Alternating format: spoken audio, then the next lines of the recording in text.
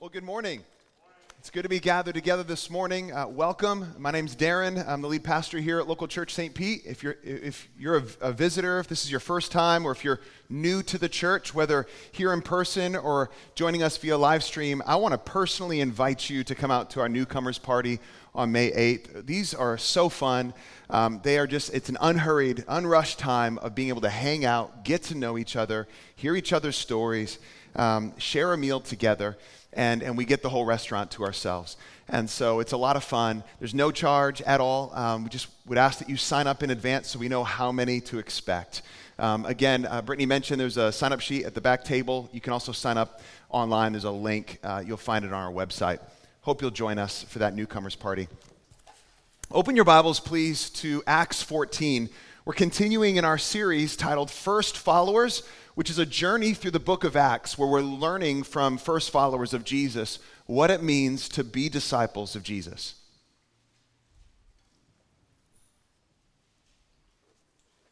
Have you ever been lied about, misunderstood, falsely accused, maybe even physically attacked because you stood up for something that you really believed in, or maybe you loved someone enough to tell them the truth?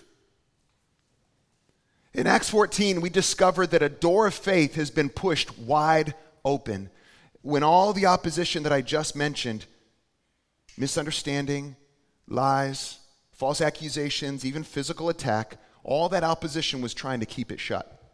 A door of faith was being pushed wide open, but all the opposition was trying to keep it shut. Paul and Barnabas, they didn't take the shortcut to avoid all this opposition and suffering. Instead, they took the long way home, back through cities filled with opposition in order to finish what they started. And that's what we're going to explore here in Acts 14. Verse 1, now at Iconium, they entered together into the Jewish synagogue and spoke in such a way that a great number of both Jews and Greeks believed.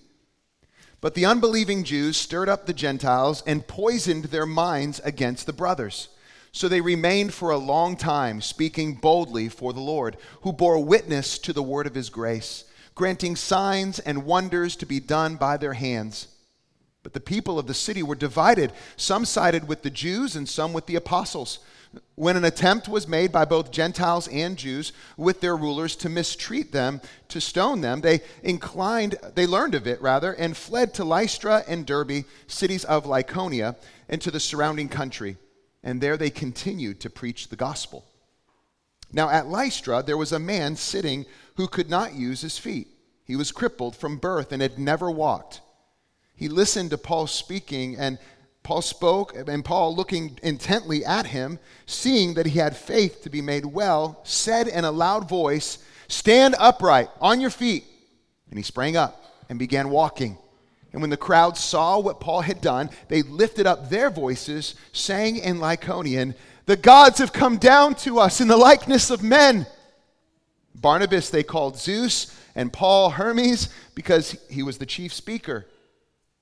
And the priest of Zeus, whose temple was at the entrance to the city, brought oxen and garlands to the gates and wanted to offer sacrifice with the crowds. But when the apostles Barnabas and Paul heard of it, they tore their garments and they rushed out into the crowd crying out, Men, why? Why are you doing these things? We also are men of like nature with you, and we bring you good news that you should turn from these vain things to a living God who made the heaven and the earth and the sea and all that is in them. In the past generations, he allowed all the nations to walk in their own ways, yet he did not leave himself without witness. For he did good by giving you rains from heaven and fruitful seasons, satisfying your hearts with food and gladness. But even with these words, they scarcely restrained the people from offering sacrifice to them. But Jews came from Antioch and Iconium, and having persuaded the crowds, they stoned Paul and dragged him out of the city, supposing he was dead. But when the disciples gathered about him, he rose up and entered the city. And on the next day, he went on with Barnabas to Derbe.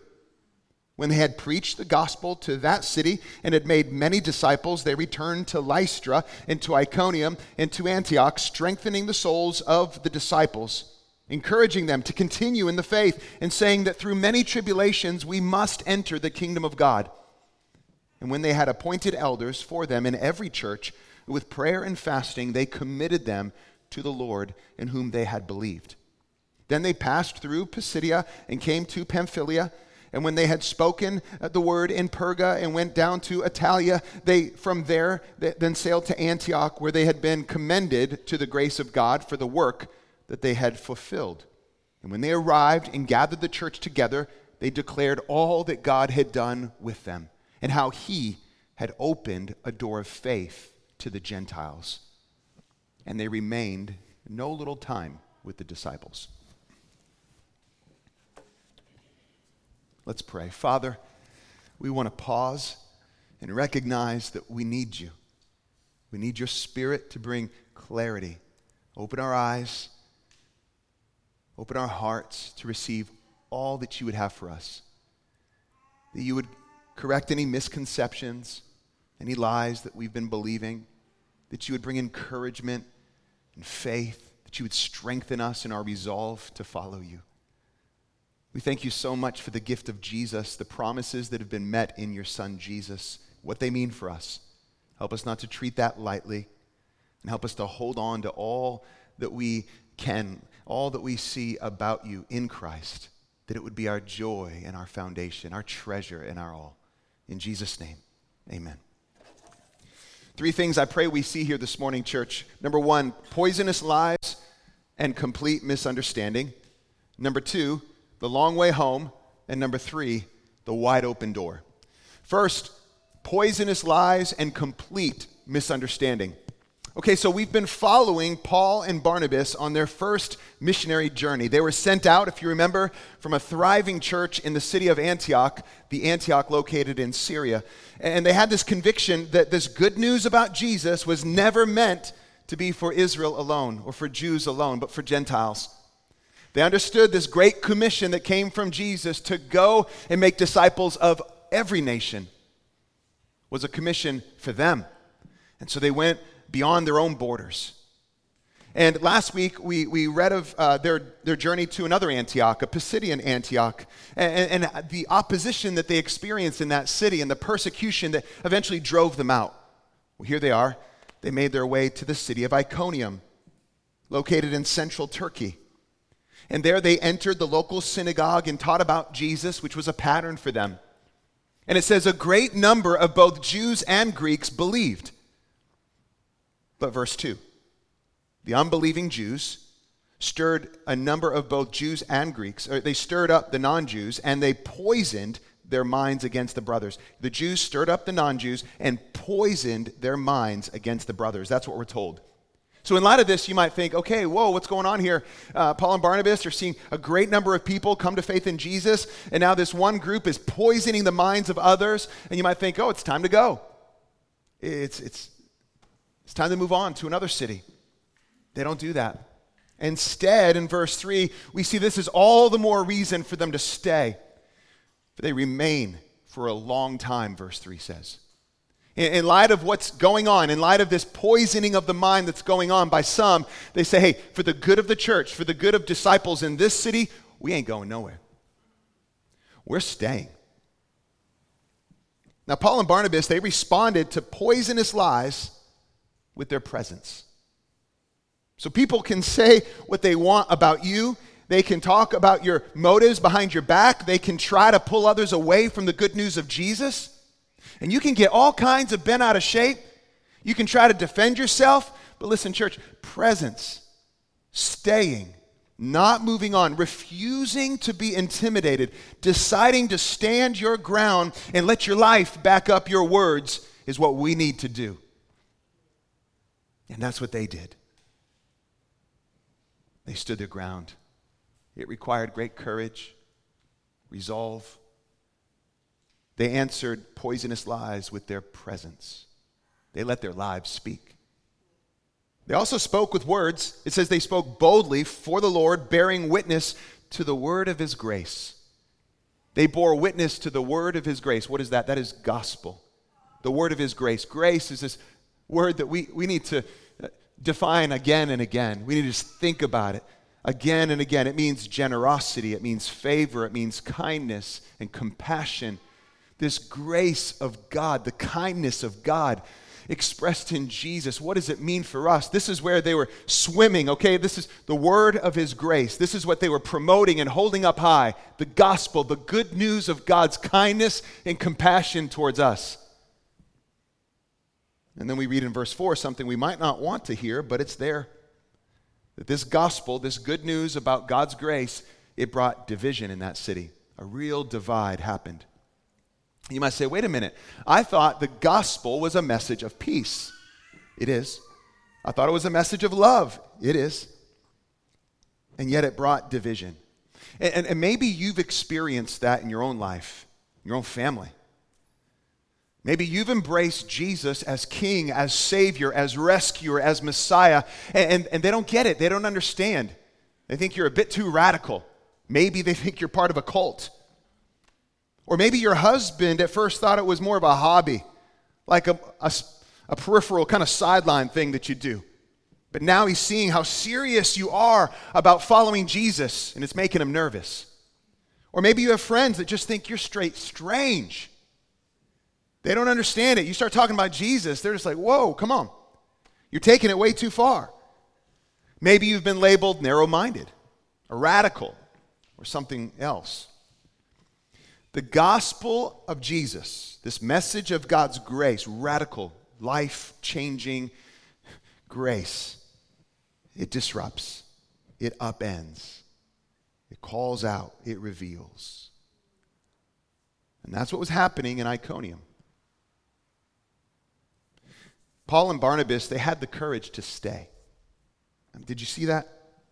When things were rough, when poisonous lies about them and their motives and their ministry were at a high, they said, no, we're not going anywhere. We're going to let our lives speak. And we're going to proclaim with our lips. We're not going anywhere. But they also had the wisdom to move on, especially when there were reports that they were about to be stoned. And so for the sake of the gospel, so that they could bring the truth of who Jesus is to other cities, they moved on to Lystra. Lystra was 20 miles away from Iconium, and still is. And we learn in verses 8 through 20 of this really just crazy story, really, of what took place in Lystra. Now, it's important for you to know that history, and there's a particular poet that talks about local legend, was that Zeus and Hermes had visited this town once before, but no one recognized them. And so there's a temple to Zeus just outside the city gates. And here, Paul is preaching Jesus, and he saw that a man who was crippled from birth had faith to be made well, and he told him to stand up on his feet. And the man did. And the crowd saw it and went wild. They went wild, shouting in their native tongue, "The gods have come down to us in the likeness of men." An unexpected response, I'm sure, for Paul and Barnabas.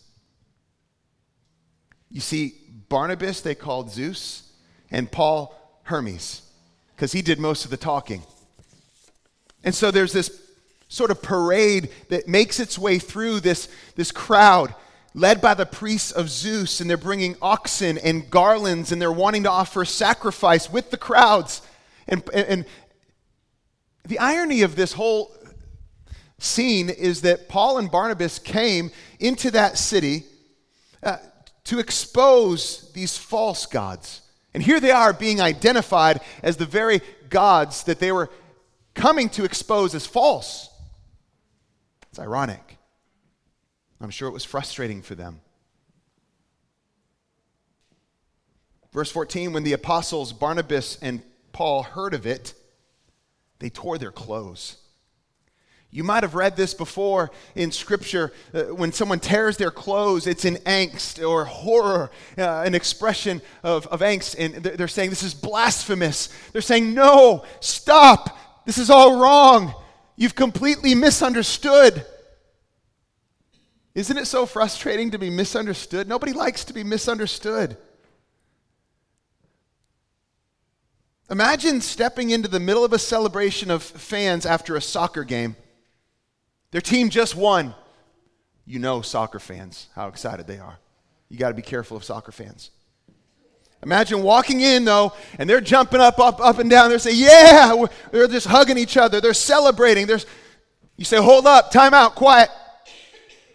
Your team didn't win. In fact, you've been cheering for the wrong team the whole time. You think that would go very well? You think they'd be okay with that? That's essentially what Paul is doing. There is a frenzied crowd thinking that here we have Zeus and Hermes in our midst again, and we're not going to miss it. Bring out the oxen, bring out the garlands, call in the priests. And they're frenzied. They're ready to sacrifice. And he says, no, you guys have completely misunderstood. It's as if you stepped into a party of people celebrating, and you're like, hey, no, come on, stop it. Stop this celebration. You're celebrating the wrong thing. And so you could think, man, is Paul a party pooper here? He's definitely a party pooper here. He is speaking to devoted polytheists, and he's telling them to stop. Right in your tracks.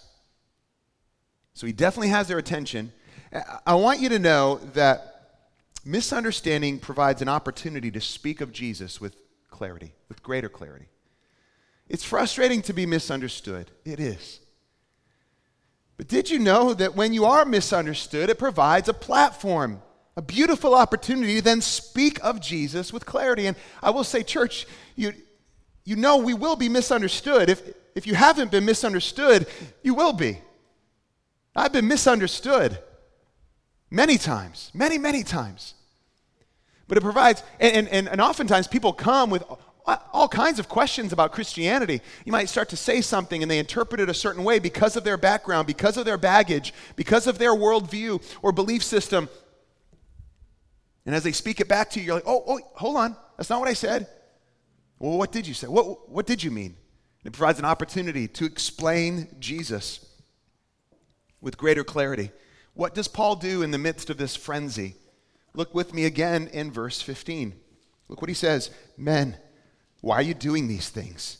We also are men of like nature with you, and we bring you good news. We bring you gospel, that you should turn from these vain things to a living God. We'll pause there. He says, we bring you gospel. We bring you good news. Turn from these vain things to a living God. Turn away from these gods that are no gods. Turn away from these things that have captured your affection and your attention and your devotion. They are vain. And turn to the living God. I love how Paul writes to the Thessalonians, the church in Thessalonica. We read this whenever, if you've come through the Belong Here class, our membership class, this is a section of Scripture we'll read. It's very important to us. I love the Thessalonians and what they model. They demonstrate a faith to their neighbors. It just rings out from them. And we read of it here. Paul writes to them in 1 Thessalonians chapter 1. It says in verse 6, and you became imitators of us and of the Lord, for you received the word in much affliction, with the joy of the Holy Spirit, so that you became an example to all the believers in Macedonia and in Achaia. For not only has the word of the Lord sounded forth from you in Macedonia and Achaia, but your faith in God has gone forth everywhere, so that we need not say anything. For they themselves report concerning us the kind of reception we had among you, and how you turned to God from idols to serve the living and true God, and to wait for his Son from heaven, whom he raised from the dead, Jesus, who delivers us from the wrath to come. This was the report that neighbors had of what had happened in the lives of the Thessalonians, that they had turned away from idols to the living God, and they were waiting for his Son Jesus from heaven. Can that be said of us? It should be. Have we turned away from vain things, from idols, from those things that captured our hearts and our affections and our attention, that were no gods at all, that were empty. And so Paul carries this message: you should turn from vain things to the living God. And he reaches all the way back to creation to tell them about the living God. Do you remember last Sunday we were learning about contextualization? And contextualization is speaking the gospel in a way that the person in front of you can grasp. It's essentially what it is. Speaking it in a language that makes sense to the person in front of you. You're not compromising the message, but you're coming at it from a different angle. And in the chapter before this, Paul was speaking to people who were in a synagogue, Jews and non-Jews, God-fearers, who believed in the Old Testament was true, who believed in Yahweh, who looked to one God, and so he told them the story of Israel. Here, he reaches all the way back to creation itself, and he tells them about the living God. He tells them about this Creator God's presence and activity and provision. I think that's really wise. He knows his audience. I was in La Paz, Bolivia, a number of times. We have dear friends there. Beautiful church in La Paz. And there's a neighborhood called El Alto, and it's even higher in altitude than La Paz, like 14,000 feet above sea level. So you've got this Floridian trying to preach the gospel at 14,000 feet above sea level. Like, where's the oxygen, you know? Okay. There was oxygen, actually, where we slept. Okay, so here's the thing. I was there preaching about Jesus, and behind me, the backdrop was this beautiful mountain that just towered over everything named Illimani. And this was a mountain that many would worship. For centuries, they worshiped this mountain, considered this mountain a god. And here I was able to speak of the living God, opening up the scriptures and preaching Jesus with the backdrop of this mountain, pointing them to the living God. And that day, there were two young men who just were gripped. You could see they were just they were riveted, captivated, and they came to faith in Jesus that day. It was beautiful. This is the idea here. Paul is bringing them to the living God. But these people could Paul and Barnabas could hardly restrain the people from sacrificing to them. And it was intense. Even as they held out this invitation into a relationship with the living God.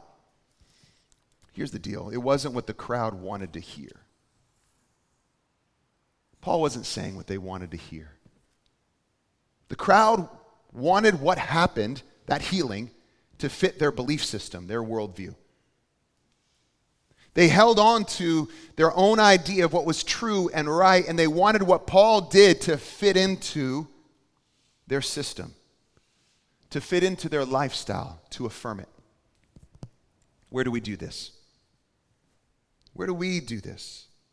It is so easy to take just bits and pieces of what we read in the Bible, or bits and pieces of what we hear preached in a sermon, and just force it to fit our own belief system, to justify behavior, to justify our lifestyle.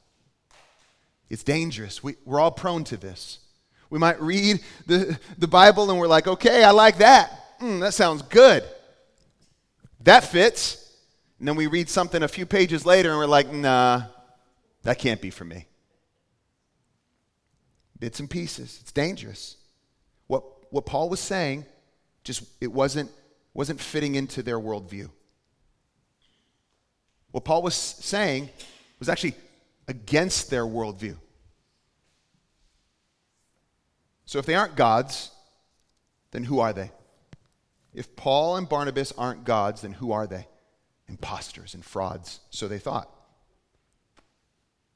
Just when you think the scene couldn't get more complicated, Jews from Antioch and Iconium come and stir up the crowd and convince them to stone Paul. What? Wait, time out. They were just about to sacrifice to Paul. And now they're talking about stoning Paul. I think it's important for us just to pause and ask ourselves, where are we elevating people in our own culture, in this celebrity culture that we live in, whether it's a pastor, a politician, a celebrity, and we look to them and we elevate them, and as long as they're lined up with what we think is right and what we think is true, we applaud them. And then they start to talk in ways that challenge us or go against us. We want nothing to do with them. Paul was almost sacrificed to, and now people from Iconium come, and Antioch, and they convince the crowd to stone him. These people traveled over 100 miles to be able to stir up a crowd in a new city. And they do it. They convince them to stone Paul. Check it out, verse 19. But Jews came from Antioch and Iconium, and having persuaded the crowds, they stoned Paul and dragged him out of the city, supposing that he was dead. But when the disciples gathered about him, he rose up and entered the city, and on the next day he went on with Barnabas to Derbe. What is going on? What's going on is Paul was knocked out, unconscious, left for dead. What's going on is that they threw stones at Paul. They thought he was dead, and they dragged his body out of the city. What happened after that? Disciples gathered around Paul. Now, what's really neat about this is that here in a city that saw all kinds of opposition and misconceptions and a frenzied crowd, there was a growing group of Jesus followers within the city of Lystra, enough to gather around the body of Paul, and that took courage, by the way, to step out of their place of comfort and gather around this body and pray for him and see if he's okay. And what happens next? What happens next is miraculous. We're not given the details, but the result is that he stood up and he went back into the city. Healing took place in Paul's body.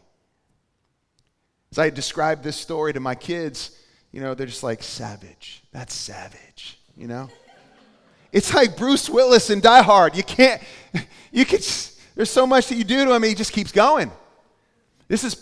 Paul gets up, let's go back in. I was just stoned, yep. They knocked me down, they knocked me out, they dragged me out of the city. Let's go back in. Go back in. And then the next day, they move on to Derbe. The next day, not even that day. They're like, let's go in for a night. They go in, and the next day they go to Derbe, a neighboring town, and they preach the gospel there, and many disciples are made. Second, the long way home. Look what happens next, verse 21. When they had preached the gospel to that city in Derbe and had made many disciples, they returned to Lystra. The city that just stoned him? And then to Iconium, the city where they were all talking about stoning him, and then to Antioch, the city that had pushed them out. Okay, they go back. They circle back around to Lystra, Iconium, and Antioch. They didn't avoid suffering. They didn't avoid opposition. They didn't take the shortcut home back to Antioch in Syria. They could have taken a shorter route back home and avoid all the opposition. They don't do that. Instead, they take the long way home to finish what was started. And here's what they were doing. They were going to encourage those who placed their faith in Jesus, and they were going to appoint elders in every church. This was about relationship. This is so beautiful. I love this. This is such an example to me. This should be to all of us. Their goal is not to put on an event and see people come to faith and then leave. Like we're done. Mission accomplished. No, mission is not accomplished. Their goal is to strengthen and encourage and build up these followers of Jesus. Like, keep going. Continue in the faith. Come on, keep going. That was their heart. And we're still doing it today. We're gathering every week for a lot of different reasons, but I hope one is because I need and you need to hear, keep going. Don't give up. Hold on to the faith. Don't move away from grace. Keep your eyes fixed on Jesus now. Stand firm now. Don't let anything move you. You give yourself fully to the work of the Lord because you know your labor in him is not in vain. These are the things we need to hear. And what does he tell them? These new followers of Jesus, verse 22. Strengthening the souls of the disciples, encouraging them to continue in the faith, and saying that through many tribulations we must enter the kingdom of God. Oh. Trials and tribulations and suffering and persecution is all a part of you following Jesus. Are you prepared for that? Are you prepared to suffer? Or do you think it's for others and for another time? This should be foundational teaching for new followers of Jesus. Here, Paul and Barnabas are helping new followers of Jesus understand what following Jesus includes. Did you know that following Jesus includes suffering? We are called to follow a Savior who himself was misunderstood. Church, we are called to follow a Savior who himself was rejected and who suffered. We're called to join him in that and endure. There was a young man who may have surrounded Paul. His name is Timothy. There was a young man named Timothy in the city of Lystra who came to faith in Jesus and may have been one of those surrounding Paul and praying for him to be made well after he was stoned. And he became a real companion to Paul. And the last letter that we have of Paul's is 2 Timothy. I want you to hear what he says to his son in the faith. In 2 Timothy chapter 3, verse 10. You, however, have followed my teaching, my conduct, my aim in life, my faith, my patience, my love, my steadfastness, my persecutions and sufferings that happened to me at Antioch, at Iconium, and at Lystra, which persecutions I endured. Yet from them all the Lord rescued me. Indeed, all who desire to live a godly life in Christ Jesus will be persecuted.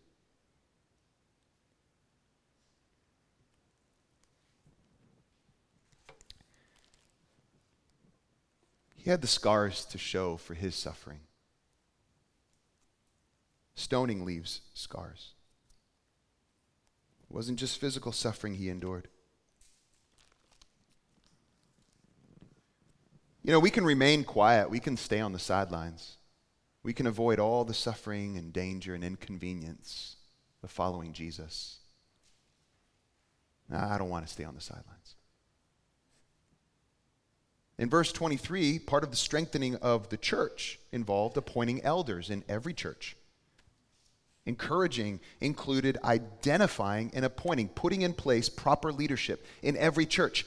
So these new churches, these new disciples rather, not more than just a few months old, are called a church. They're called the ecclesia.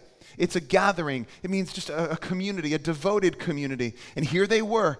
And Paul and Barnabas took time to identify men of character and gifting from within their midst.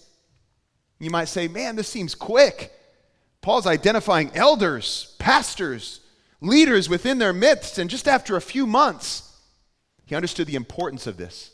He understood this was for their encouragement and strengthening and protection. And so both Barnabas and Paul undoubtedly spent lots of time with these people, these churches. This isn't just a really quick visit. This is time spent. You get to know this person's character and gifting, and it's identifying these men, calling them and appointing them to places of leadership and eldership. And it seems like there was always a plurality of elders, a leadership team. And these elders, these pastors, were followers of Jesus first, and then appointed to lead others by leading by example, for showing by example what it means to know Jesus and follow him. And they were called to guide and protect and care for and come alongside. This is a great means of encouragement and strengthening. And so they did this with prayer and fasting. They committed them to the Lord. And I just love that. Do you remember when Paul and Barnabas were sent out by the church in Antioch, Syria? And they were, the hands were laid on them, and they prayed, and they fasted, and they sent them out. They commissioned them. Here we have a similar thing.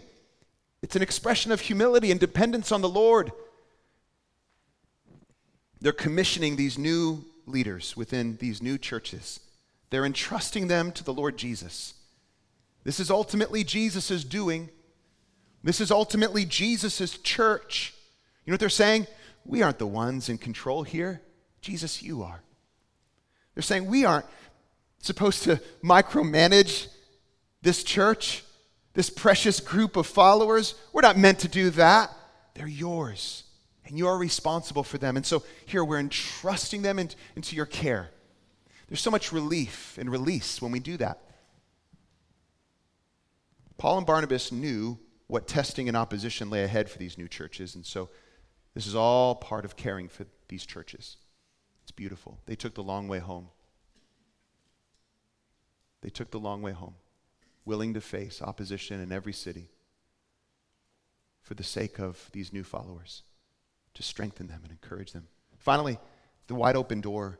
I want you to imagine every really good movie that you saw that ended with a party scene at the end. All the good guys are winning, arms around their shoulders and their necks, and they're just hugging, and they're celebrating, and maybe there's music and food. It's a reunion. Imagine the joy and the laughter, the tears, the celebration, the faith. It had been over a year and a half, and now Paul and Barnabas, they returned to the city of Antioch that sent them out so long ago. And here's their report. Look what God has done. And we got to be a part of it. He opened a door of faith for the Gentiles, for non-Jews. And of course, Antioch was made up of a lot of Gentiles. But this was just confirmation of what God was doing beyond their borders. They're saying it happened. Every ethnicity, every marginalized person, everyone on the outside looking in, they can be a part. The door has been pushed open. And so then they stay in Antioch for a while, and I think this is where Paul wrote the letter, Galatians. You see, all these cities, Iconium, Lystra, Derbe, they're in the province of Galatia. So again, he's providing care for these churches by writing this letter. Convenience, safety, and comfort are oftentimes the guidelines we look to when evaluating whether or not we should do something or say something. Right? Thankfully, first followers of Jesus did not live by those guidelines. I don't want to live by those guidelines. I do not want to live by the guidelines of convenience, safety, and comfort.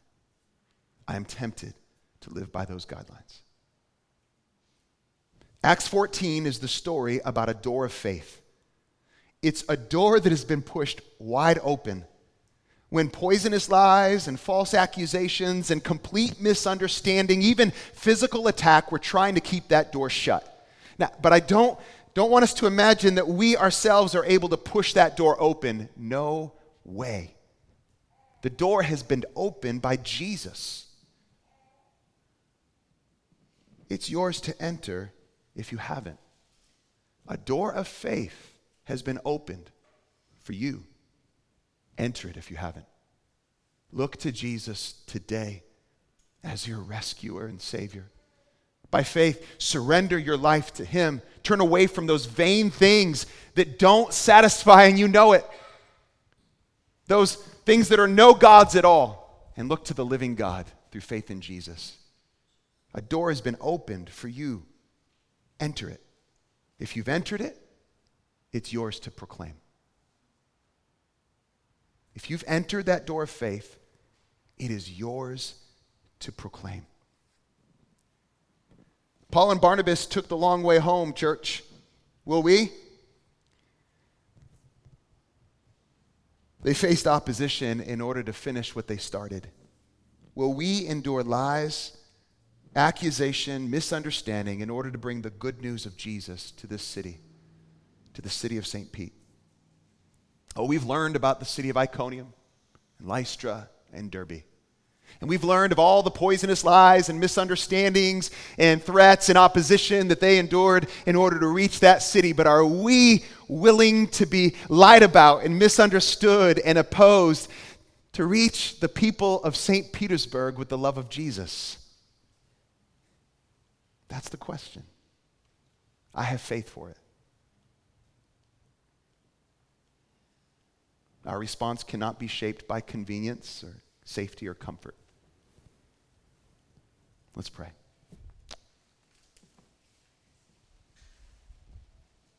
Father, thank you so much for what we learn here about your heart. As we see this door of faith that's been opened to every ethnicity, everyone who might feel like they're on the outside looking in, every marginalized person, this door of faith through Jesus has been opened for us that we might find forgiveness of sins and freedom, true freedom. Lord, I thank you for that door of faith that's been opened. Lord, we don't want to treat it lightly. Help us not to treat it lightly. Help us to hold on to it and hold it out for others to see in all of its beauty. Help us to be faithful now. As followers of Jesus have been faithful before us, help us to be faithful now to reach a city that desperately needs you, a city that we love. We ask in Jesus' name.